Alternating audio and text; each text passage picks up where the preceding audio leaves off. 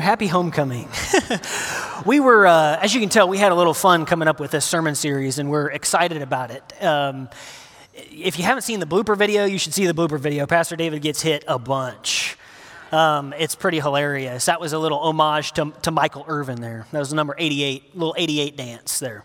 But we're excited. Good morning. Well Cafe. We love you. We're with you. And I'm excited about this series because in this series that we're calling Homecoming, we're looking outward and how we can be a church for our community, for Mansfield and the surrounding area. So you've seen all the things, all the letter jackets. Hopefully that brings back some good memories, maybe some bad ones too. The megaphones and the little foam footballs. It's a full contact series. So I can take the booze, I can take the heckling if you feel so inclined. We're going to have a lot of fun this morning as we think about home and going home to homecoming. It's going to be a 5-week series for us. We're talking about new season this morning, teammates, big loss, big win, injury lists and injured reserve. And so as we think about our homecoming events and those familiar people that we're accustomed to seeing, we think about going to our homecoming events and people we expect to see and we don't see, and that dealing with that unexpected loss. Sometimes we lose the game, but sometimes we win. And we're going to conclude this series by defining what a big win is for us as we serve our community. So think this morning a little bit about some of your memories of homecoming, what that definition is for you. Many of you know I'm from northern Indiana, and one memory I'm not so fond of being from there is the lake effect snow. Grew up pretty close to Lake Michigan, and we just got dumped on, and our city was way too equipped to get rid of that snow. So even if we saw the meteorologist say weather patterns are coming, we weren't guaranteed even a 2-hour delay because my city was really, really good at getting rid of the snow. But I can't help but think of home like my childhood home. And a lot of really fond memories. 59152 County Road 17 is my childhood home. And one of the things I miss about my childhood home that I don't really get here in the DFW area is the stars.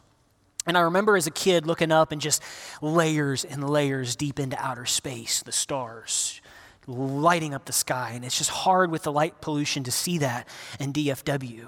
And I didn't know then that I know now, but when we look up at the stars, we're actually seeing into the past, which is a strange reality, but it's true.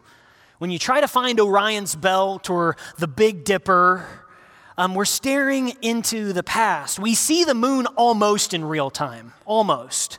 If we dare to stare at the sun, we're looking about 8 minutes into the past. But some of the brightest stars in our sky, just beyond our solar system, we're looking years and years into the past. It's a strange reality, but it's true. I think for many of us, we're going to be in the Old Testament today. Sometimes this holy book, Scripture, God's word for us, it's sort of like looking at the stars. We open it up and we read its pages and we're looking deep into the past. And there's some obscurity in that. We come across like the food laws in Leviticus or some of the strange call stories of the prophets or all the genealogies. And we're not quite sure what to make of it. It seems a bit strange. It seems a bit obscure. And we, I think, can miss sometimes the grace and the truth therein that God has for us. So we'll say more about that in a little bit. But this morning, to kick off our series, we're talking about a new season. And it went a little better for Mansfield than it did for Legacy, 14-7.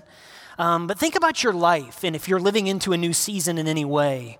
New school, so a lot of us that have started school, that's kind of new and fresh. Many of you may have started a new job, maybe not. Maybe our family's expanded and it's new in that way. Think about the last time you moved and how the definition of your home changes as we talk about living into a new season. I'm a creature of habit, I'm sure. I'm not alone in that. Like, there's certain furniture that we own that I don't usually sit in. And I like to sit in certain spots and on certain pieces of furniture. I like to have my 8 hours of sleep. I like to have a certain schedule when it comes to my meals and decompression time after the day, and to sit back and chill, play some tennis, read, or watch some shows. Like there's certain habits and routines that are comforting that I enjoy. And October 12th, 2017, we didn't move houses, but I came home to a different house. And I started sitting in furniture that we'd owned that I'd never sat in before, and my meal schedule was all screwed up, and I would eat at different times, and I didn't get a whole lot of sleep, and decompression time was like a figment of my imagination. I'm not sure if it ever existed, but that certainly went away. I remember looking at Lindsay, looking in the back seat on the way home from the hospital, being like, there's a baby back there.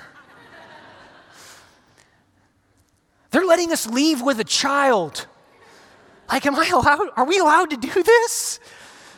It was so crazy because as amazing as it was when Max was born and overwhelming and beautiful and all those things, like the nurses waited on us. It was kind of nice. Like anytime something happened, like we pushed a button or rang a bell and somebody came in and helped us. And then I remember the seatbelt sound clicking and on my way 183 from Dallas to home, like, oh my goodness, like it just hit me. And I drove so slow. We are definitely, Lindsay and I, living into a new season of our lives. It's fair to say for us, our idea of home is expanding. This morning, we're going to be in the book of Isaiah, chapter 43, verses 16 to 21. We're in one of those Old Testament passages. I'm excited about this. Isaiah chapter 43, verses 16 to 21. As you're finding that, if you want to find it in your blue Bibles, 1128 and 1129 in the blue Bibles. And just to set the stage a little bit, Israel has been through it. Since the Exodus, since being rescued from Egypt, they've lived through an Assyrian invasion. They've lived through a Babylonian invasion, two significant major world power armies doing all they can to take Israel out. Assyrians were very, very, very brutal. Babylon's not much better, but at least they leave a strong remnant of Israelites around that are useful to the Babylonians. Where we find ourselves is after Babylon has fallen. So Babylon has fallen, but Israel hasn't gone home yet. That's where we find ourselves in Isaiah chapter 43, verses 16 to 21. This is what the Lord says. He who made a way through the sea, a path through the mighty waters, who drew out the chariots and horses, the army and reinforcements together, and they lay there never to rise again, extinguished, snuffed out like a wick. Forget the former things. Do not dwell on the past. See, I am doing a new thing. Now it springs up. Do you not perceive it? I am making a way in the wilderness and streams in the wasteland. The wild animals honor me, the jackals and the owls, because I provide water in the wilderness and streams in the wasteland to give drink to my people, my chosen, the people I formed for myself, that they may proclaim my praise. Those first two verses in 16 and 17, it's interesting to me, something strange. Like right before God speaks in verse 18, verses 16 and 17, this is what the Lord said, he who made a way through the sea. He's talking about Exodus, like the most significant event in Israel's history, right? The way through the water as God parts the Red Sea and rescues his people from bondage, from slavery. Up until this point, this is probably the most significant event in Israel's history. And it's strange to me that what follows is forget former things, don't dwell on the past. Like, why forget this time? Sometimes Israel is admonished to remember the power of God. Like you're forgetting all that I've done for you to get to this point. But here, there's something wrong. There's a problem with the way they're looking behind. There's a problem with the way they're staring back at the past. There's a problem with that. And it's strange because it would make more sense if it said like, this is what the Lord said, he who made man and woman to be fruitful and multiply, only to have his creation turn against him and rebel, like forget the former things, don't dwell on the past. Like there's a lot of mistakes, there's a lot of missteps, there's a lot of rebellion that's worth forgetting, or maybe not forgetting because it's important that we learn from our past, but at least not dwelling upon. That makes a little more sense. But no, this is being rescued from the land of Egypt, from Pharaoh. Forget former things. Don't dwell on the past. And there's something wrong, it seems, with the way in which we're remembering, with the way in which we're looking behind. Why is it that God's telling us to do this in this case? And I think there might be a few reasons for us.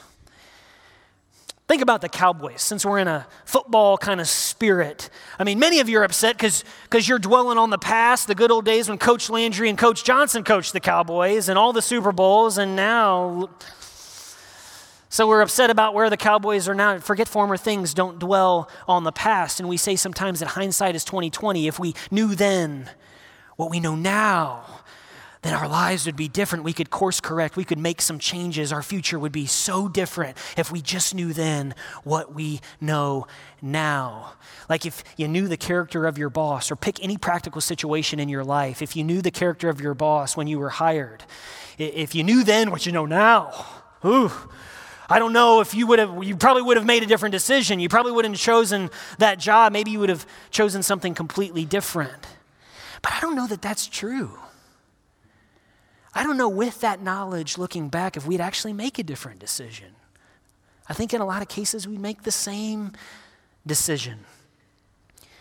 Like somehow if we just remove the disagreeableness between Jerry and Jimmy, if we just removed the disagreeableness, that somehow that would have led to more wins and more Super Bowls. And I'm not so sure. I'm not so sure you don't remove that you don't lose some fine tuning, some sharpness, some work ethic. Maybe there's something in that tension that was part of their success. Like I don't think it's that obvious that it's more wins. Or knowing then what you know now about the character of your boss, maybe that's still the right job. Maybe that's still the exact perfect job you should have taken because the grass isn't always greener on the other side. Or maybe you'd make a different decision, but it's not the decision you thought you'd make looking in hindsight. It seems like there's a problem with the way we look back, the way we dwell on the past. Think about your childhood. Think about the good old days. Times in your life that were relatively stable or peaceful. I think sometimes we focus and we dwell and we think about those times and they're rosier than they really are, than what's real. I think our memory a lot of times is fragmented. It isn't reliable. We can remember some good things and learn some good things, but we don't really understand the whole picture. We can't recall it very well. We suppress certain memories that don't show us in a favorable light, or we experience some good things and we tend to look back on those times and almost create a story. It's as if God's saying somehow looking in the past sometimes is like looking into a fiction. I remember my freshman year at Baylor, we beat A&M. And we were terrible. Baylor was terrible all 4 years. All 4 years they were terrible, right? But one poll has A&M ranked 14th, one ranked 16th, and we go for 2 in overtime, and we beat A&M. And it was great for a night, right? I'm not kidding you, though. I had friends 3-4 years later still talking about that win, right? And creating this story of how significant it was. And the truth of the history of that win is it wasn't a catalyst for progression. It wasn't a catalyst that led to an improved season or an improved few years. It was a great win for one night. And sometimes we look back at our past and we create something else. Some of us lose our sense of identity and we believe we are what we do, and our past failures, our past mistakes, the errors that we make, we're just bound to repeat them.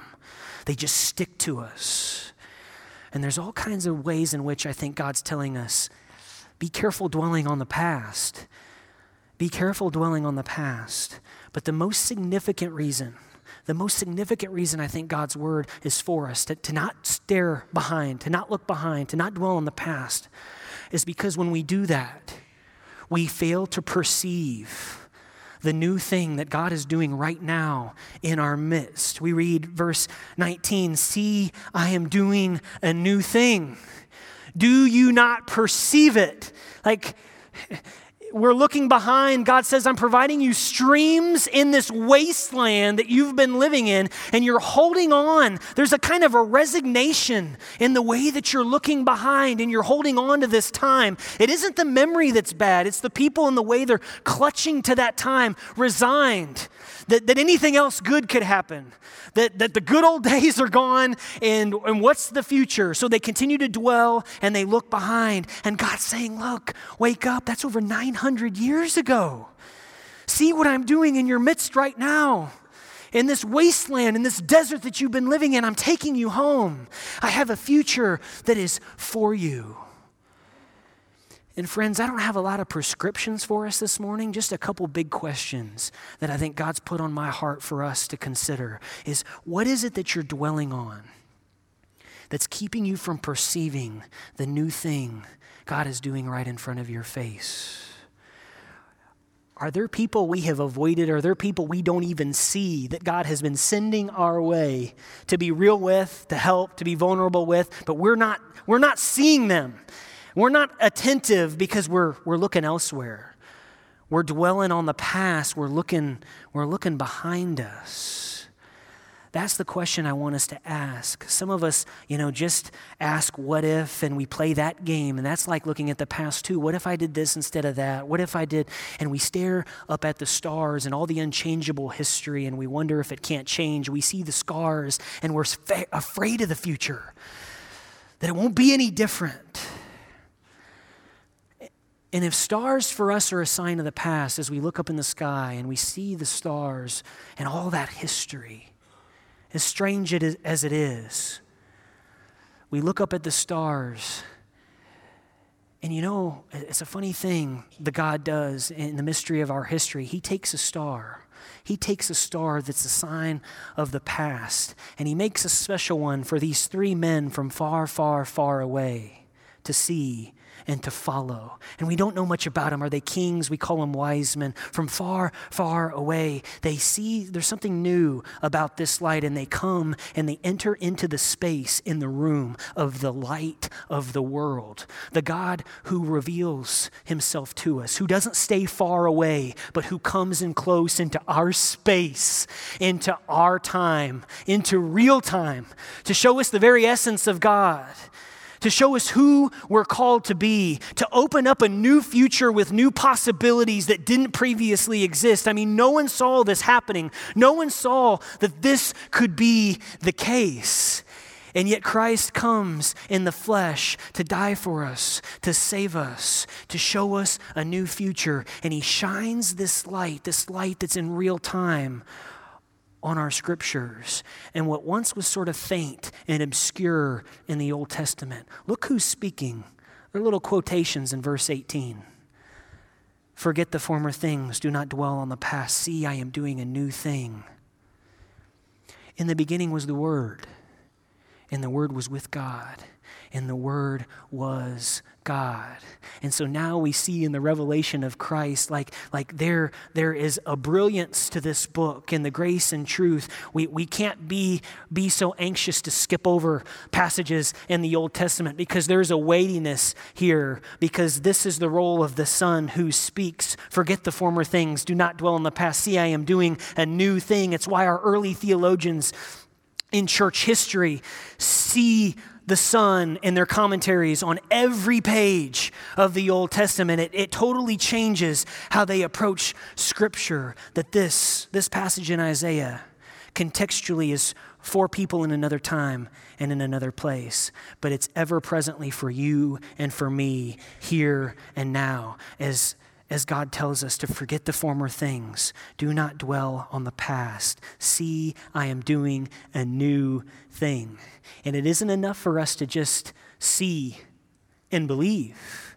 That's only part of our story, the light that shines forward into our future. The gospel message includes reaching new people and going to new places and developing new strategies and new ministries to build up the kingdom of God. Paul says, or Jesus says in the Gospel of John that I'm not leaving you. I'm not abandoning you. I'm leaving you the Holy Spirit to guide you and teach you. And Paul says in 2 Corinthians chapter 6, verse 17, he says this, therefore, if anyone is in Christ, the new creation has come. The old has gone. The new is here. The trajectory of our lives is forward, looking ahead instead of behind. We can't live out our life of faith looking behind our shoulder. We're to move forward instead of backward. We're to grow and mature. We're to reach outward towards new people instead of being inwardly focused on just maintaining what we have. This completes the gospel message. That Christ brings forgiveness so we can't be afraid of the future anymore. Because the power of God is with us and for us. As God reminds us, he forms us for himself to proclaim his praise. We sang this morning at the 8:15 service that he holds our future. So what is there to be afraid of? We are to step into this new future full of new possibilities. And so one question I want us to really wrestle with this sermon series is this. I want to challenge us with this question. Are we being a new church, reaching new people in the city of Mansfield and the surrounding area? Are we being a new church? Because in the short time I've been here, it's been amazing to see the kind of pillar that this church is in the community, the kind of legacy of ministries that have been started locally and globally over time. The way in which we partner with MISD and other school districts in the city. We were at this prayer breakfast a week or two ago, and it was a picture of the kingdom. I never got to experience something like that. To be in one big room with first responders and councilmen and councilwomen and people from MISD and politicians and church folk and clergy, and many, many, many more, all together praying for our schools. And this church helped form that gathering. And this church was clearly a leader at that meeting. Our legacy is strong. How are we new? As ministers of the gospel, we are all called to be ministers of the gospel. And again, I don't have a lot of prescriptions for us this morning. But those questions, what is it that we're dwelling on that's keeping us from stepping out and perceiving the new thing God has called us to do? And I'm talking about breaking some of those routines, breaking some of those ways of thinking, the ways in which we look behind, so that we can perceive and be obedient and step into the new future that God has for us. I want us to make sure we're not clutching onto and holding on to our legacy and our past growth, but being a new home and a new church, reaching new people for the kingdom of God. That's what I want us to think about as we focus outward in this homecoming series. It is our privilege to do so. I know many of our definitions of home have changed.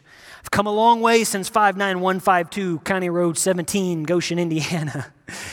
Being married a few years, a new dad, and constantly learning. And this may sound completely sentimental, but being here with you feels like home. And part of that is because I'm living into my calling, but part of it's because of you, and I want to thank you for that. You guys have welcomed me and Lindsay and Max.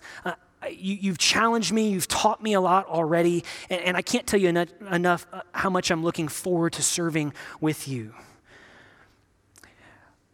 But I want to make sure that all the residents of Mansfield and the surrounding area know what I know and feel what I feel about this place, about this people, about you.